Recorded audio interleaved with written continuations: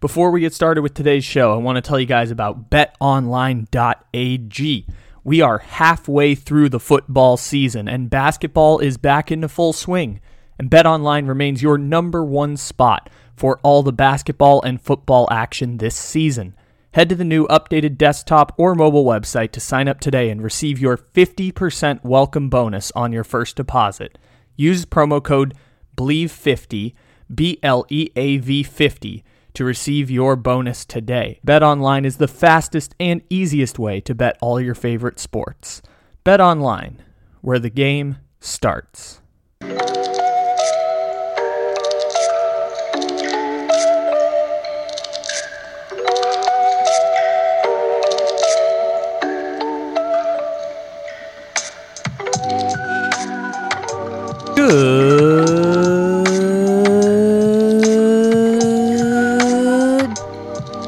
Good morning, good evening, good afternoon, or good night. However and whenever it is you may be listening, thank you for stopping into another fantabulous episode of the Take It Easy podcast, live on the Bleav Podcast Network, except it isn't live because it's a podcast. Welcome in, everybody. It is November 15th, and it is our NFL Monday podcast for week number 10. For those who, of course, are new to the proceedings, the NFL Monday podcast is just our way to talk about the NFL games that happened this weekend, even if they were kind of boring and even if some of them were kind of weird and I don't know what to do with them.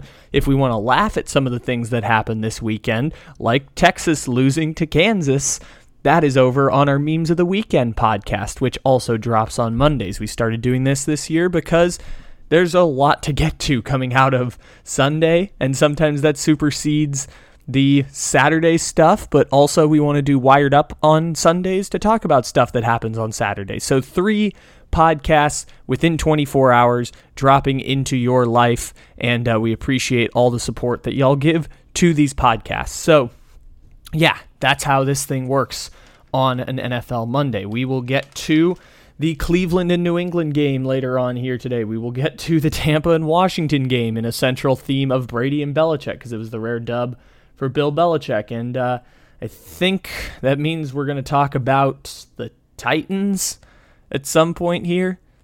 Who knows? We'll find out in a bit. But first, I would like to begin the NFL Monday proceedings by doing something we don't do quite so often here on the Take It Easy podcast or Comical Sports Memes, or really any platform you can find me on. I'm going to compliment Big Ben, or at the very least, I'm going to play devil's advocate for Ben Roethlisberger. Big Ben is a backup quarterback at this point in his career, and we last year made fun of him by calling him Jimmy Garothlisberger, and how his career was basically over and he should have retired after he tore his elbow, and he's aging the way that every quarterback before Tom Brady aged out of the NFL. Where if you asked when should Big Ben retire, the answer is -1 years ago.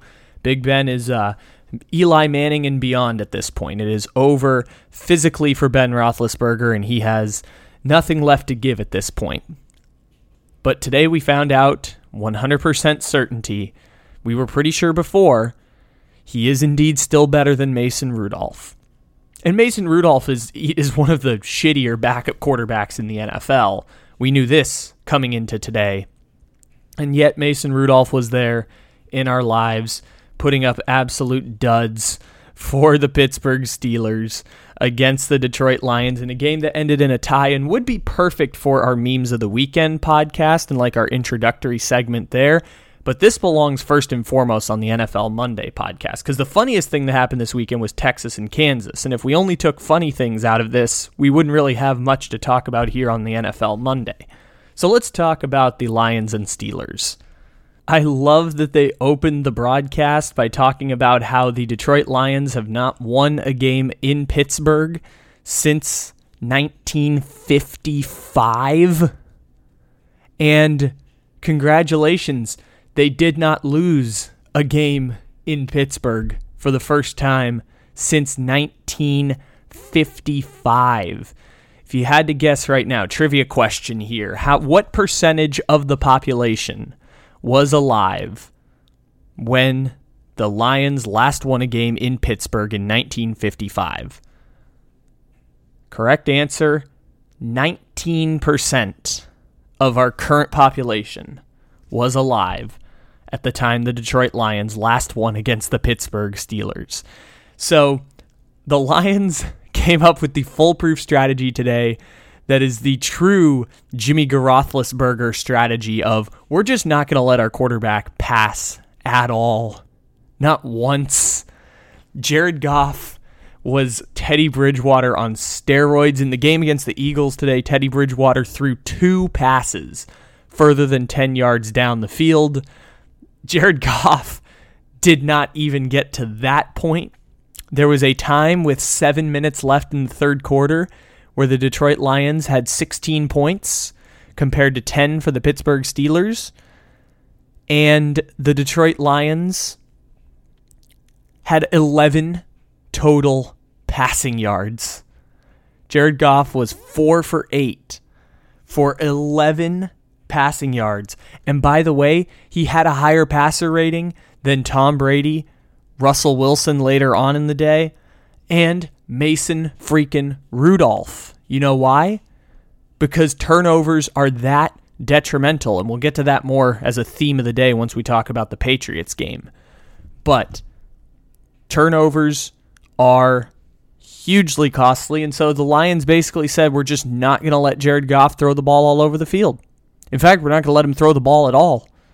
We're going to run the ball every single play, which is interesting because remember, this is the Lions franchise that went like 5 years without having a 100-yard rusher, and this was like a fun game that everyone played. Is Reggie Bush going to get 100 yards? Name another running back for the Lions. Theo Riddick. Is Theo Riddick going to get there? Is Javid Best going to get there? We just kept looking. Can the Lions get 100 rushing yards? And the answer was never yes. I think they went through Adrian Peterson at one point. And the Lions now are changing it up by just committing all the way to the running strategy.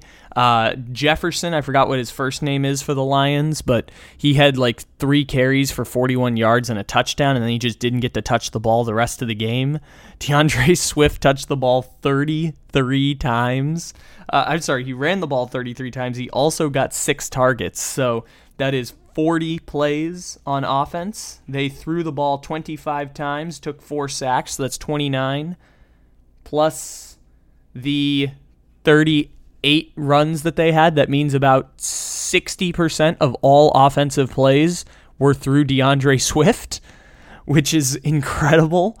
And the Lions basically said, the Steelers can't score. Steelers can't score. And they can't.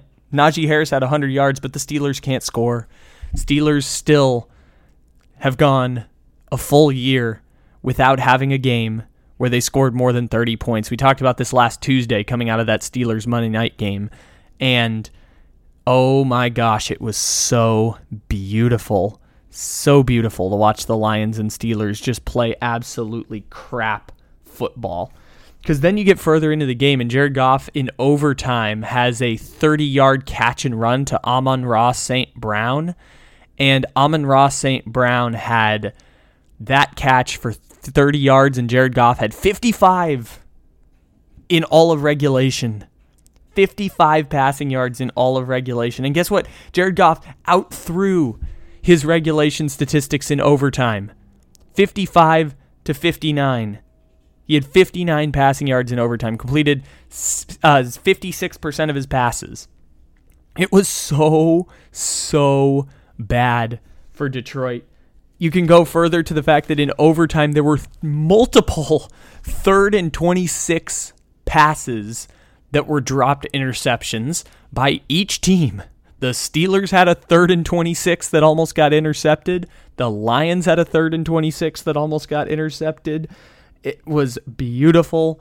The Lions defense didn't even sack Mason Rudolph one time, and Mason Rudolph still couldn't do anything. There was one play where Mason Rudolph had a wide open receiver in the end zone, and he threw it at his feet. It was so bad. And these have to be the two worst offenses in the NFL, except they're not, because the Chicago Bears also exist. And the Houston Texans also exist. Because there's just so many crap offenses in the NFL this year. Pittsburgh is right there among them. Neither of these teams are making the playoffs. And this is in an NFC where the Lions are literally the only team that doesn't have a chance to make the playoffs. Both teams get a tie. And my favorite moment of the entire weekend was not just the Lions deciding our most effective strategy is by becoming the 49ers and just running the ball aggressively, because at least we have three really good offensive linemen, even though Frank Ragnow, I think, is out for the season. We, normal circumstances, have really good linemen in Taylor Decker, Penei Sewell, Frank Ragnow. We're just going to run the ball with DeAndre Swift. It's the only talented players that we have on the entire team. It'll only get us so far, but that's just our best way to try and turn this ship around, other than getting the number one pick and trying to improve the defense. And other than that, the end of the game, when the Steelers are working the ball down the field, and with 15 seconds, they throw the pass to Freiermuth, and Freiermuth, while trying to go out of bounds, gets stripped by the Detroit Lions, and it's recovered with 8 seconds left in the game with the Steelers in field goal range, thinking the Lions aren't going to win. Again, right after the kicker for the Lions just absolutely shanked a 48-yard kick. Didn't even make it 48 yards. I don't know if it was windy or what in Pittsburgh, but it was just an absolute shank of a kick. We all wanted to believe the Lions would win it right there, and then we thought the Steelers were going to win it after that, and then they had penalty, 3rd and 26, almost intercepted. Lions had to punt on 4th and 10. And actually, while we're still going on this, before we get to the funniest part, when Freiermuth fumbles with 8 seconds left, they also listed that the Detroit Lions are first in the NFL this year in 4th down attempts. And so when it's 4th and 10 at their own 19, I'm not saying Man Campbell shouldn't go for it on 4th and 10 at his own 19-yard line, but I'm not saying Man Campbell shouldn't go for it on 4th down and 10 at his own 19-yard line with 2 minutes left in overtime. And so the Lions fast forward to, they were first in 4th down attempts this year because, of course, Man Campbell subscribes to the school, or, I think it's Anthony Lynn, but of course they subscribe to the school of thought that punting is for cowards. And yet, despite the fact that they have gone for 5 more 4th down conversions than the next closest team, the Detroit Lions are 26th in the NFL in 4th down conversions.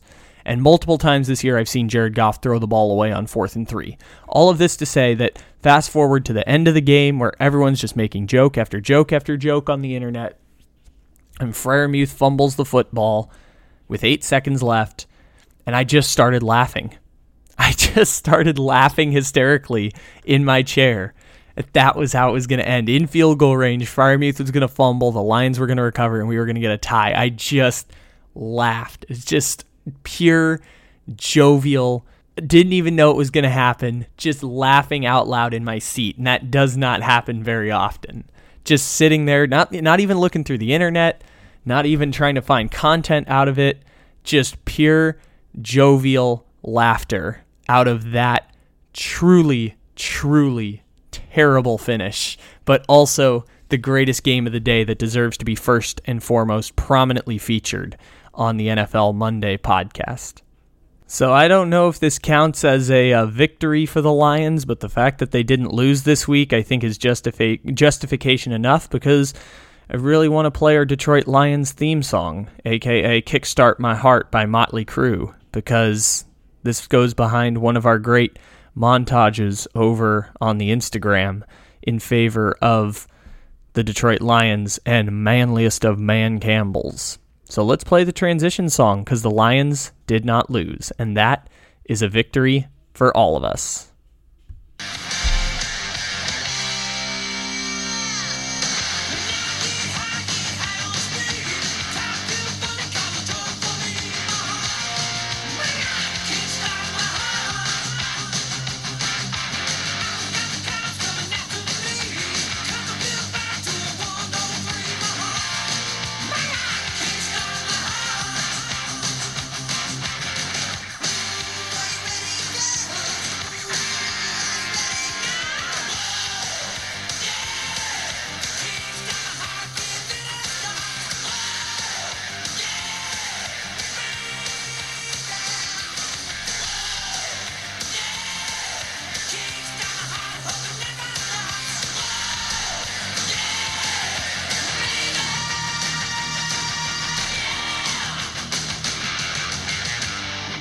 Moving along here, we finally have a nice little victory for Bill Belichick here in the dumb Brady versus Belichick debate that we don't talk about, because both of them are very strong. But also, I've been reading Seth Wickersham's book a lot, as I've mentioned pretty much on like 4 straight podcasts. It's very interesting, and reading a lot about the Belichickian ideology is really fascinating. Like the idea of Belichick as a leader always needing to be flexible whenever a situation pops up, and that's kind of a big part of the job, and the fact that he puts in the ridiculous amount of work that maybe other coaches don't in terms of the weird trying to find things that he doesn't, that other people don't see, but also being the defensive genius that he is. All of that to say, Bill Belichick gets a nice dub this week because the Patriots are now 6-4, and they're 6-4 with a roster that is probably about 3-7 good, but also if you take out the game where Damian Harris fumbles and the game where Nick Folk misses that late kick in the against the Tampa Bay Buccaneers and Tom Brady, where Brady had one of the worst games of his career, that's another victory that coulda, shoulda, woulda been for the Patriots. So the Patriots have won convincingly and lose in kind of close, weird, fluky situations, which suggests that the Patriots are a really good team, or at least a pretty above-average team, and that's something we didn't think about at the start of the year. And so Patriots put a beat down on the Cleveland Browns today. I am glad that I picked the Patriots instead of trusting the gut on whether Cleveland was the more talented team, because Cleveland is the more talented team. But the Patriots have found ways to succeed even without the talent, even when the talent goes away. Like, they didn't even have Damian Harris and Jonnu Smith from their already not talented offense, and yet they put up 45 on the Cleveland Browns today, with rookie Rashad Stevenson going for like 110 yards and 2 touchdowns or whatever it was. I don't know if that's exactly correct, but it's something like that. And so Cleveland ends up getting beat up real good, and now they're in the middle of the pack in the AFC in a way that we didn't think they would be at the start, because I thought Cleveland would be hard-pressed to try and win the division going up against Baltimore, and that still very much seems to be the case even as Baltimore takes the L against the Dolphins this week. But even still, like, Cleveland has had real issues on defense this year. Obviously, Baker Mayfield's playing with a torn shoulder in his non-throwing shoulder, and then took a knee injury today. So Baker Mayfield is already playing down bad. And maybe, like in the way that everyone's losing quarterbacks and losing key players here, that the Browns will succumb to that idea of injuries blowing everything up, especially on defense, because the defense has been good, but in the same way where I didn't want to anoint the Browns defense at the start of the year, the Browns have kind of been somewhere in like the 7 to 8 range on defenses, which is interesting because when they signed Troy Hill and John Johnson and Jadeveon Clowney and brought in, they spent a draft pick on JOK and drafted, I forgot the name of the corner with the first round pick. When they spent all that they did on the defense, I don't think their expectation was it would be keeping them just enough to get by. It would be just as good as the defense last year.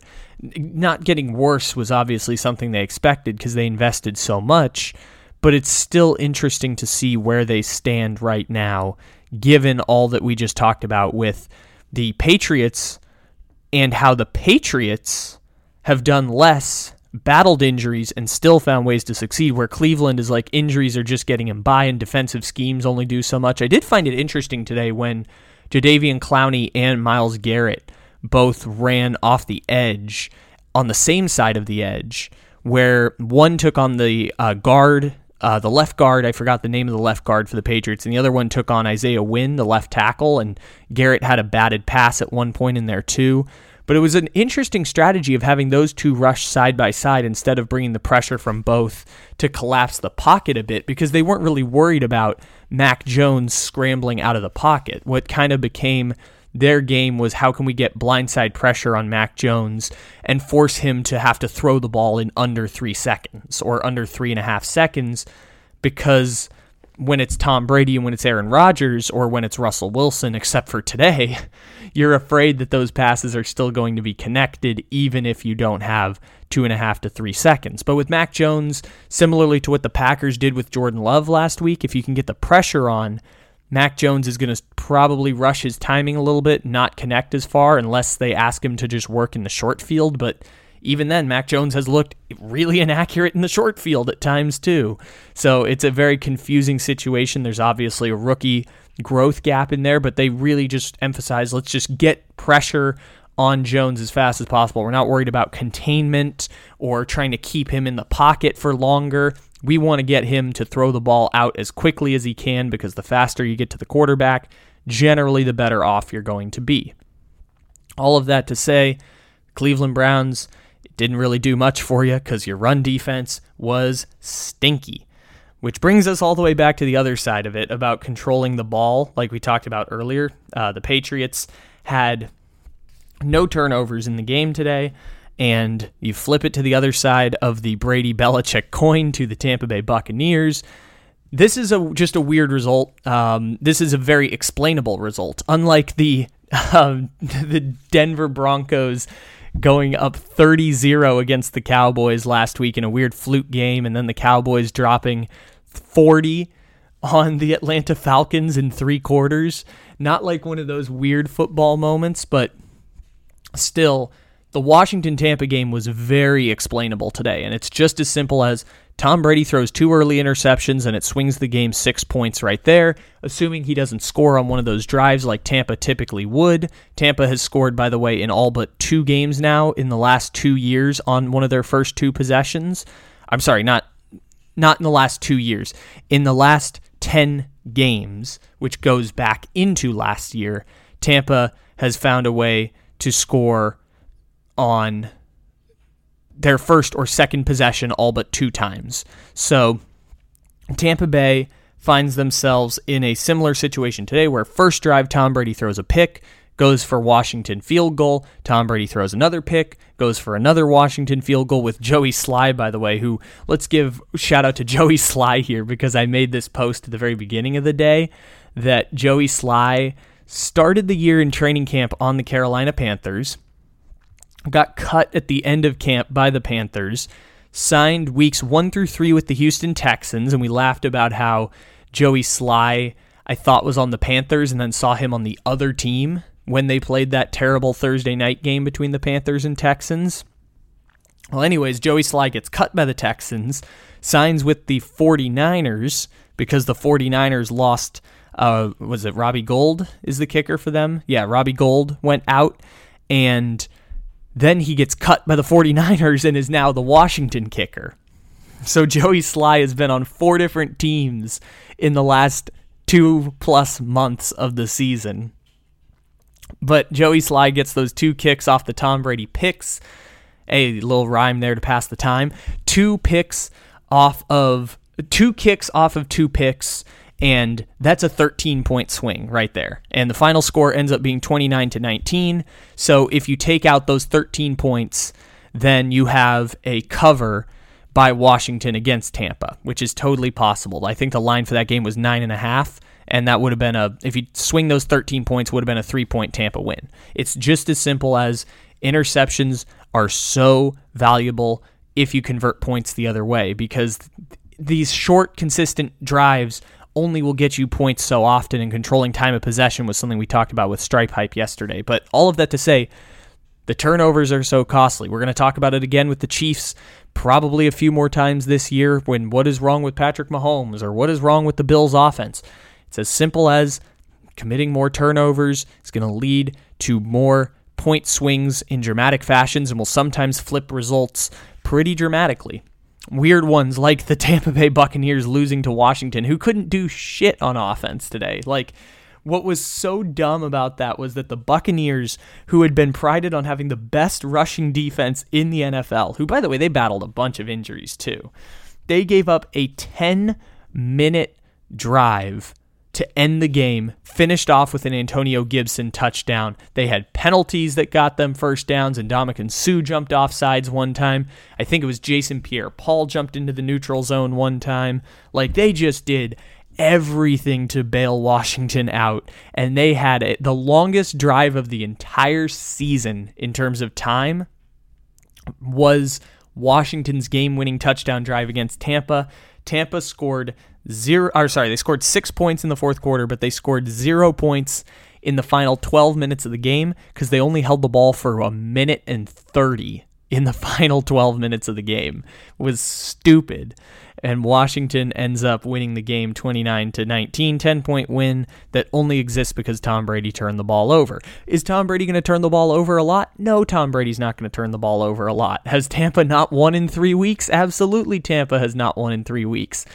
But this is just something that's going to happen. Tom Brady doesn't make the out route throw the same way he used to. This was always the case even during that 10-game win streak Tampa had to end last year and start this year. Even then, Tom Brady could not make those throws. They just built the offense differently around that. And Tom Brady just happened to have 2 interceptions at the start of the game, and he corrected it. Totally corrected it by the second half of the game. Tom Brady was totally fine after that. He finished 23 for 34, which means if you take out the first 2 for 6 stretch, or really the first 4 for 8 stretch if you want. If you take out the first 4 for 8 stretch, Tom Brady finished 19 for 26. That's about 74% completion percentage, 215 yards, 2 touchdowns, no picks.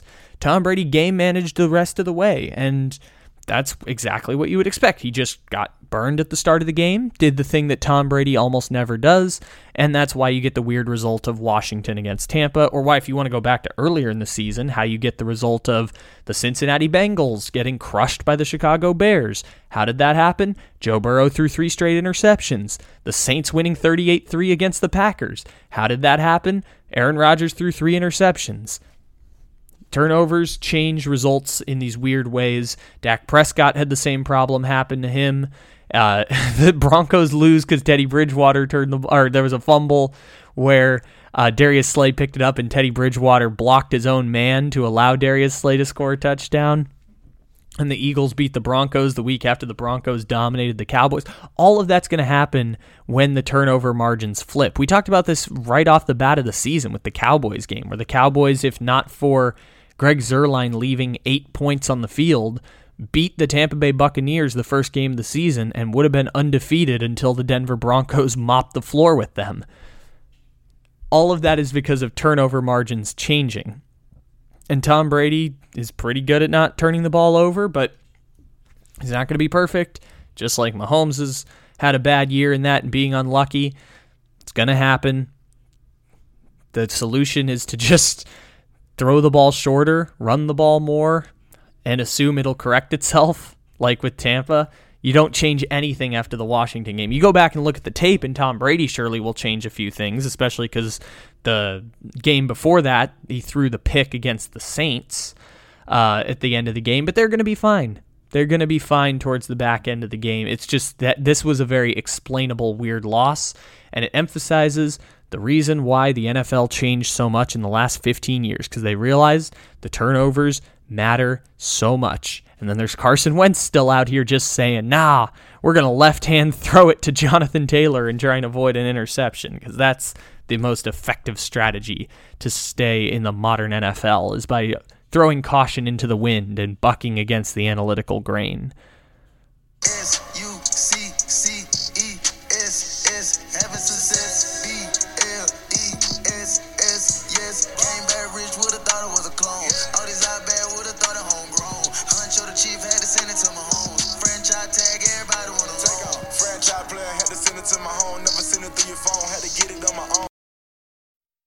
How about those Kansas City Chiefs? Chiefs. I record this while wearing my Patrick Mahomes jersey, celebrating the Kansas City Chiefs regaining first place in the AFC West, presumably because I'm recording this with 13 minutes left in the fourth quarter and the Chiefs are up 20 points against the Raiders. Chiefs looked awesome, and I know they threw the ball most of the time and kind of played to their strength by going after the Raiders' depleted secondary, but they did the same strategy in reverse against the Packers. And this is one of those things that's interesting about football where you usually play the opponent more than you play yourself. And it's one of those weird sports where that's the case. But shout out to Kansas City for that. Like, they totally changed the strategy around based on who they were playing, and then they went right after the Las Vegas Raiders, and Patrick Mahomes at this point of the recording had the highest passer rating of any quarterback in the NFL in the league this week. 32 for 47, 346 yards, 4 touchdowns. Tyreek Hill had 2 touchdowns. Damian Williams had a touchdown, and Gray had a touchdown. But even still, it was a fun rolling along game for Kansas City that I kind of watched and also was kind of recording our Memes of the Weekend podcast during, and I guess some of the NFL Monday pod. All of that to say, Kansas City does not need to be people don't need to be freaking out of the Chiefs. Chiefs are fine. The Chiefs were fine the way through this. I lose confidence progressively as the weeks go on with Kansas City, and so this one felt good to know that they can still whoop up on the inferior AFC West opponents, which after the Chargers and Broncos games this afternoon, it was a rough week for the AFC West. But the Chiefs keep on rolling, and they are back to first place, and as Razor Rosenthal told you a few weeks ago, it was a good time to bet the Kansas City Chiefs because now they are back to the top.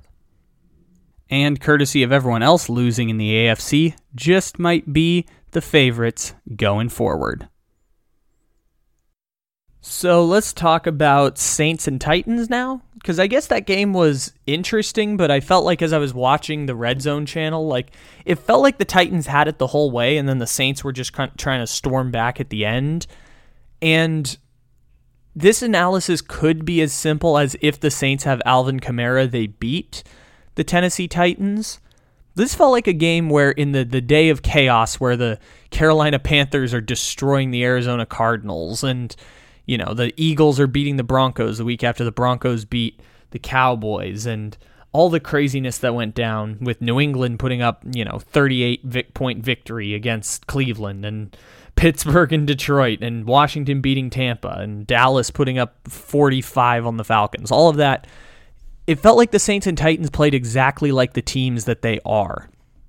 What I mean by that is the Tennessee Titans had 23 points and felt comfortably ahead the entire game, which is not something that normally happens in an NFL game where a team does not score an exorbitant amount of points and not playing a terrible offense. I mean, the Saints offense is terrible right now because everyone's injured, but not playing like a Colts-Jaguars game today where the Colts did only score 23 points, but the Jaguars were just so horrific on offense that they ended up we knew all the way the Colts were going to win. It's not like that. It's like the Titans put up 23 points, and it felt like they were comfortably in the lead the entire game. And they lost Julio Jones to IR, which is only going to be like 3 weeks. And obviously Derrick Henry's out. And they just keep kind of trucking along with 18-wheeler Deonta Foreman as their new Derrick Henry, basically.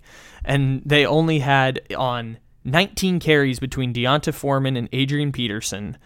They had 19 carries for 51 yards, and the longest carry of the day was 6 yards.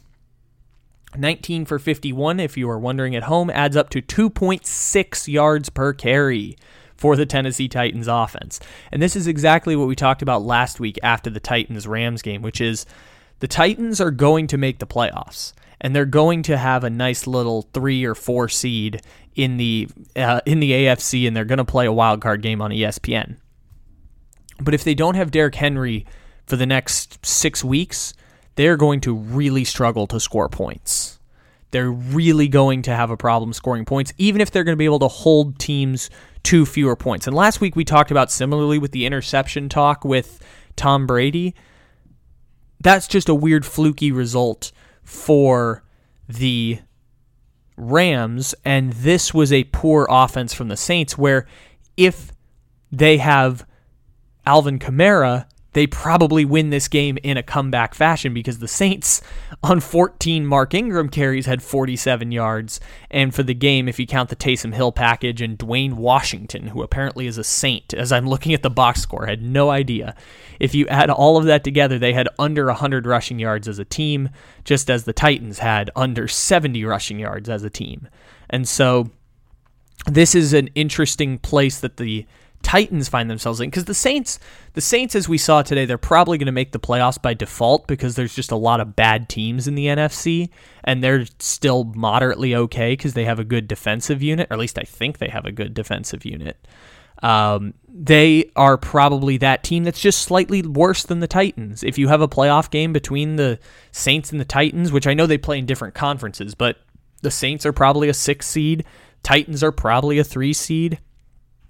This is a type of caliber team the Saints would match up with in the playoffs.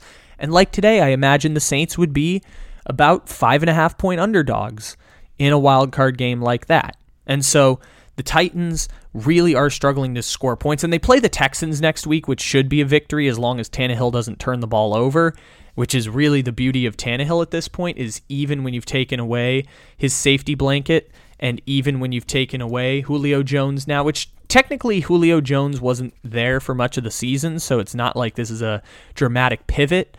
At the same time, even without those two, they have still, at this point, put up 2 touchdowns and only the 1 turnover against the Rams since they left, or since losing those 2 guys.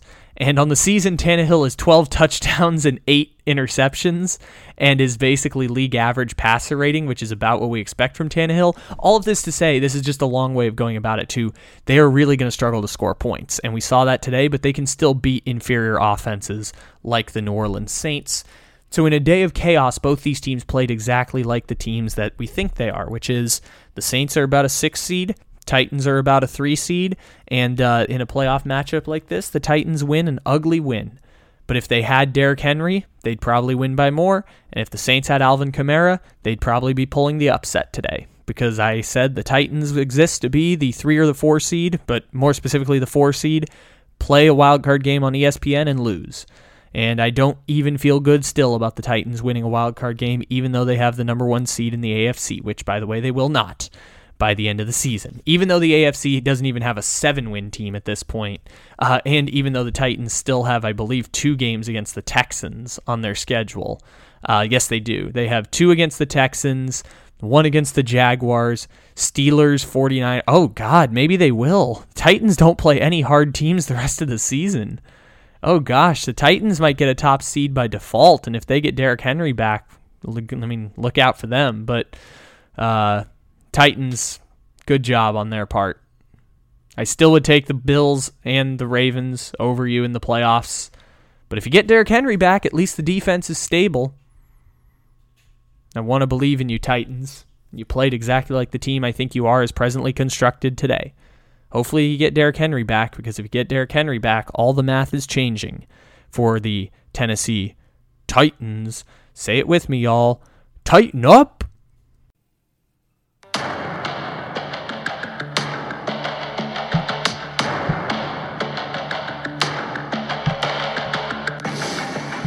Rodgers is so disgruntled with Green Bay Packers that he has told some within the organization that he does not want to return to the team. And so we have a standoff here that nobody knows exactly where it's going. He is not making this about money. He wants out of there, and he's telling you there is no amount of money. We want him back in the worst way. I know he knows that, and we'll continue to work at it. The situation between the Green Bay Packers and Davante Adams is not good. As far as this weekend, as far as training camp, we will see. There's been one message consistently coming out of Aaron Rodgers' camp, and that's, I don't want to be here. I suppose we could just collectively toss this game out for Russell Wilson, because I know we played the Packers' Last Dance song there, but honestly, that's just because a lot of the teams we play transition music for lost this week, whether it be the Chargers or the Browns, all of the New York teams, all of that to say we just needed a transition with the Packers, of course. And so the Packers win the game, and the entire offense comes from A.J. Dillon. And look, we did the Victory Lap podcast last year on A.J. Dillon. I don't think we need to over-exaggerate that one again this time. A.J. Dillon's a very good running back. I thought he was the number 1 running back coming out of his draft class. I started him in fantasy this week. He had 66 yards, 2 touchdowns after Aaron Jones got hurt. If Aaron Jones does get hurt, it stinks for the Packers, but it's also not the end of the world for the Green Bay Packers, because the Packers are really good at running the football. I don't know how much of that is Aaron Jones versus A.J. Dillon, but I think A.J. Dillon's really, really good. So Packers, very good running the football today. Aaron Rodgers did just enough to win, even though he had an average game, which kind of seemed to be the theme of today, is a lot of average performances. We can go back one segment to the Saints and Titans, and I was looking at numbers for the Jaguars and Colts game, as we were talking about AFC South in there and talking about how the Colts scored 23 points, but they were ahead the whole way because the Jaguars' offense was shit. The Jaguars' offense was shit, and Trevor Lawrence completed fewer than 50% of his passes. And again, Darrell Bevell, you can get your ass on out of here now. There's no reason to keep Darrell Bevell as offensive coordinator. And the Jaguars Colts game reminded me, like, Carson Wentz had a 70 passer rating, Aaron Rodgers 70 passer rating, Trevor Lawrence 50 passer rating in the game today, Justin Herbert 70 passer rating, Tom Brady was in the 70s for passer rating today. Just everyone playing terrible games across the board, and no like star-studded performances other than just Ryan Tannehill not turning the ball over, and also the Carolina Panthers offense all around. Cam Newton having 8 pass yards and still finding a way to have 2 touchdowns. All of that being funny, except actually Jalen Hurts. Everyone except Jalen Hurts, who had 103 passer rating today. Everyone else just played terribly. You could go to Goff, you could go to Mason Rudolph. Everyone played poorly on offense. And, oh yeah, Buffalo Bills too. But forgot about Josh Allen, of course. Josh Allen just dominating the New York Jets, which should kind of count, but also doesn't. Anyways, all of that to say, in a day where offense was terrible, Russell Wilson was bad, and it felt like every time the Seahawks got down into the red zone, it felt like they were always going to get off the hump, because they only finished with 0 points, but it was kind of weird that they finished with 0, because I think they failed a 4th down conversion, and Russell Wilson had 2 picks in the end zone, and it was and also Aaron Rodgers had a pick in the end zone to Jamal Adams. All of that being really weird, but Russell Wilson just playing bad, and it's not even like this is where Russell Wilson falls apart. This is just one where it's like, I don't know how healthy Russell Wilson is. I don't know what the game plan was. The Packers have the best secondary in the NFL. We saw similar type things happen to Patrick Mahomes last week, because the Packers are really, really good at stopping the pass. And as we talked about with Gage Bridgeford this week, really, really okay at stopping the run. But also they've been terrible at stopping the run in the past, so it's only a slight improvement. And so Russell Wilson with injuries was just going up against a really good passing attack, and I defy you to name the starting running back for the Seattle Seahawks, because I think Chris Carson didn't play in this game. That is true. He did not. And so who is the starting running back for the Seattle Seahawks? If your guess was Alex Collins, you would be correct. And he had 10 carries for 41 yards today. And this was a grueling loss for the Seattle Seahawks. It felt like there was injuries left and right in that game. It was the last one of the day. The Packers scored most of their points towards the back end of the game. Everyone was playing okay defense. I know this was just like Aaron Rodgers. We said earlier in the week when we were talking about this, like it could be Geno Smith versus Jordan Love. It could be Russell Wilson versus Aaron Rodgers. Like there were 2 totally different scenarios. Rodgers was in the quarantine bubble for 10 days, and it looked a little bit like that, which is why they game managed him a little, and how they had the 2 interceptions, and A.J. Dillon having the bulk of the scoring at the end just to put the game away. It was winnable for both sides, and both teams did what they could to lose the game, and it was just a weird game altogether. So I'm not going to pretend like we learned anything from this game. We said when we were going through all those NFC wildcard teams that the Seahawks might be the team that emerges victorious. I'm starting to believe in the Panthers a bit more now that Sam Darnold is gone, and Sam Darnold... By the way, do you know how bad Sam Darnold had to be to go from being the number 3 quarterback in QBR through 3 weeks to being 32nd by the time he got hurt? Like, it was so bad with Sam Darnold, and just having PJ Walker just game manage his way. Not even game manage. It wasn't even a good job at game managing. It was like PJ Walker doing just enough to get by with a 74 passer rating was just enough against the Cardinals defense, because the Cardinals made more mistakes with McCoy and Streveler and just being banged up. A lot of people banged up. That's kind of a theme this week, I guess. And the Seahawks and Packers and Arizona Cardinals all together get to be banged up, injured teams. I guess to finish off here, let's talk about the Panthers and Cardinals game a little bit, because the Cardinals matter, and the Panthers are technically the 7 seed right now. So I guess this game does technically matter a little bit.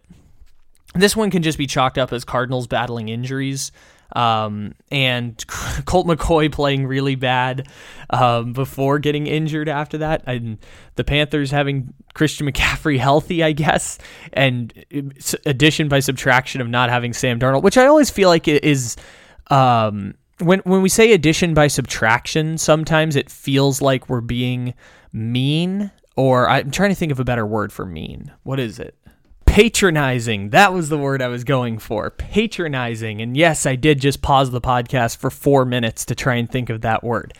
Patronizing when we talk about a team getting better by subtracting. We've heard it a lot with Odell Beckham recently. We heard it with the Patriots when they got rid of Cam Newton, that this was addition by subtraction. It usually has a lot of racist undertones around it, because as Cam Newton did today when he screams, "I'm back."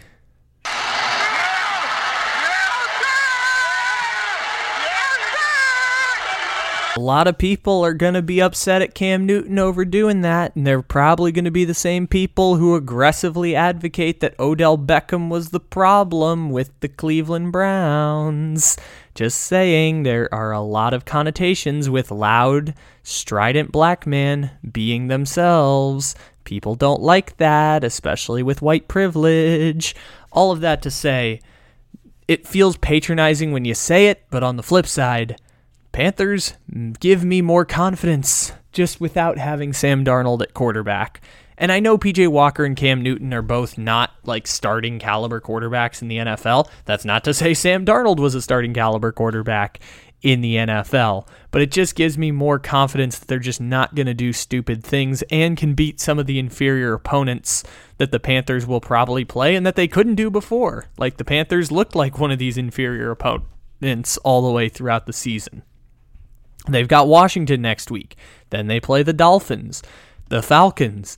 Then they get a rough stretch of Bills, Buccaneers, Saints, and Bucks. It's the reason why I don't think that the Panthers are going to make the playoffs, but it's the reason that gives me more confidence they have a chance in a truly, truly terrible NFC, because one of the things we talked about earlier this week and only feels reaffirmed today is someone's going to get the 7th seed in the NFC, and they're not going to deserve it. Because if you look at the NFC standings right now, you've got every single team right now is in the hunt on the graphic, according to NFL Red Zone's one today. So it's obviously Cardinals, Cowboys, Packers, Bucks are winning their divisions. Rams are going to be a wild card team. Those are 5 good teams. Saints look like they're going to be the 6th seed. Then you have Carolina 5-5, Falcons 4-6, Vikings 4-5, Seahawks 3-6, San Francisco 3-5, Washington 3-6, Philadelphia Eagles 4-6, New York Giants 3-6, Chicago Bears 3-6, and then the Detroit Lions. And it's just damn confusing trying to figure out what is going to happen in the NFC. But if I list you, Panthers, Falcons, Vikings, Seahawks, 49ers, Washington, Eagles, Giants, Bears, none of those teams are actually any good and will get slaughtered by either the Cowboys or the Packers in a wildcard game. But we're going to talk about it a little bit here over the next few weeks, and especially so when we get to December 1st and our 3rd annual Mixies Awards, celebrating mediocrity across football.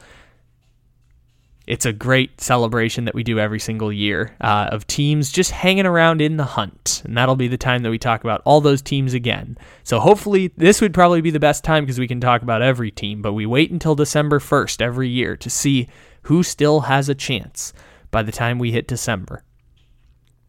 I think that's all we got here today, ladies and gentlemen. So thank you for stopping in here to the Take It Easy podcast. And thank you for stopping in to our NFL Monday pod. I appreciate it so much. We got memes of the weekend out as well. Wired Up on Sunday talked about Rams and Robert Woods. We had a great convo with Stripe Hype. We went through some of the college football games. So check out all three of those podcasts. You can go back to last week. We talked with Gage Bridgeford. We talked with Jake from Uncovered NFL. We got tons of podcasts. Make sure to download as many as you prefer. I mean, we prefer all 770 in the archives, but y'all can do whatever there. Thank you to Bet Online. Forgot to mention them. Thanks to them for partnering with our podcast, and thank you to Believe. I know I don't mention that as much towards the end, and I should, because they are helping support our dreams here, and you guys can help that as well. Every download gives us about 2 cents. So if you download 750, that's $15. If you want to just go through Spotify and just keep hitting download over and over. If you're listening on Apple Podcasts, there is a spam download function. Also leave a 5-star review as well. All of that stuff helps so much. So with that being said, ladies and gentlemen, take it easy. We'll talk to you again tomorrow or right now if you're going to listen to the Memes of the Weekend podcast. Have a great day, everybody. Take it easy.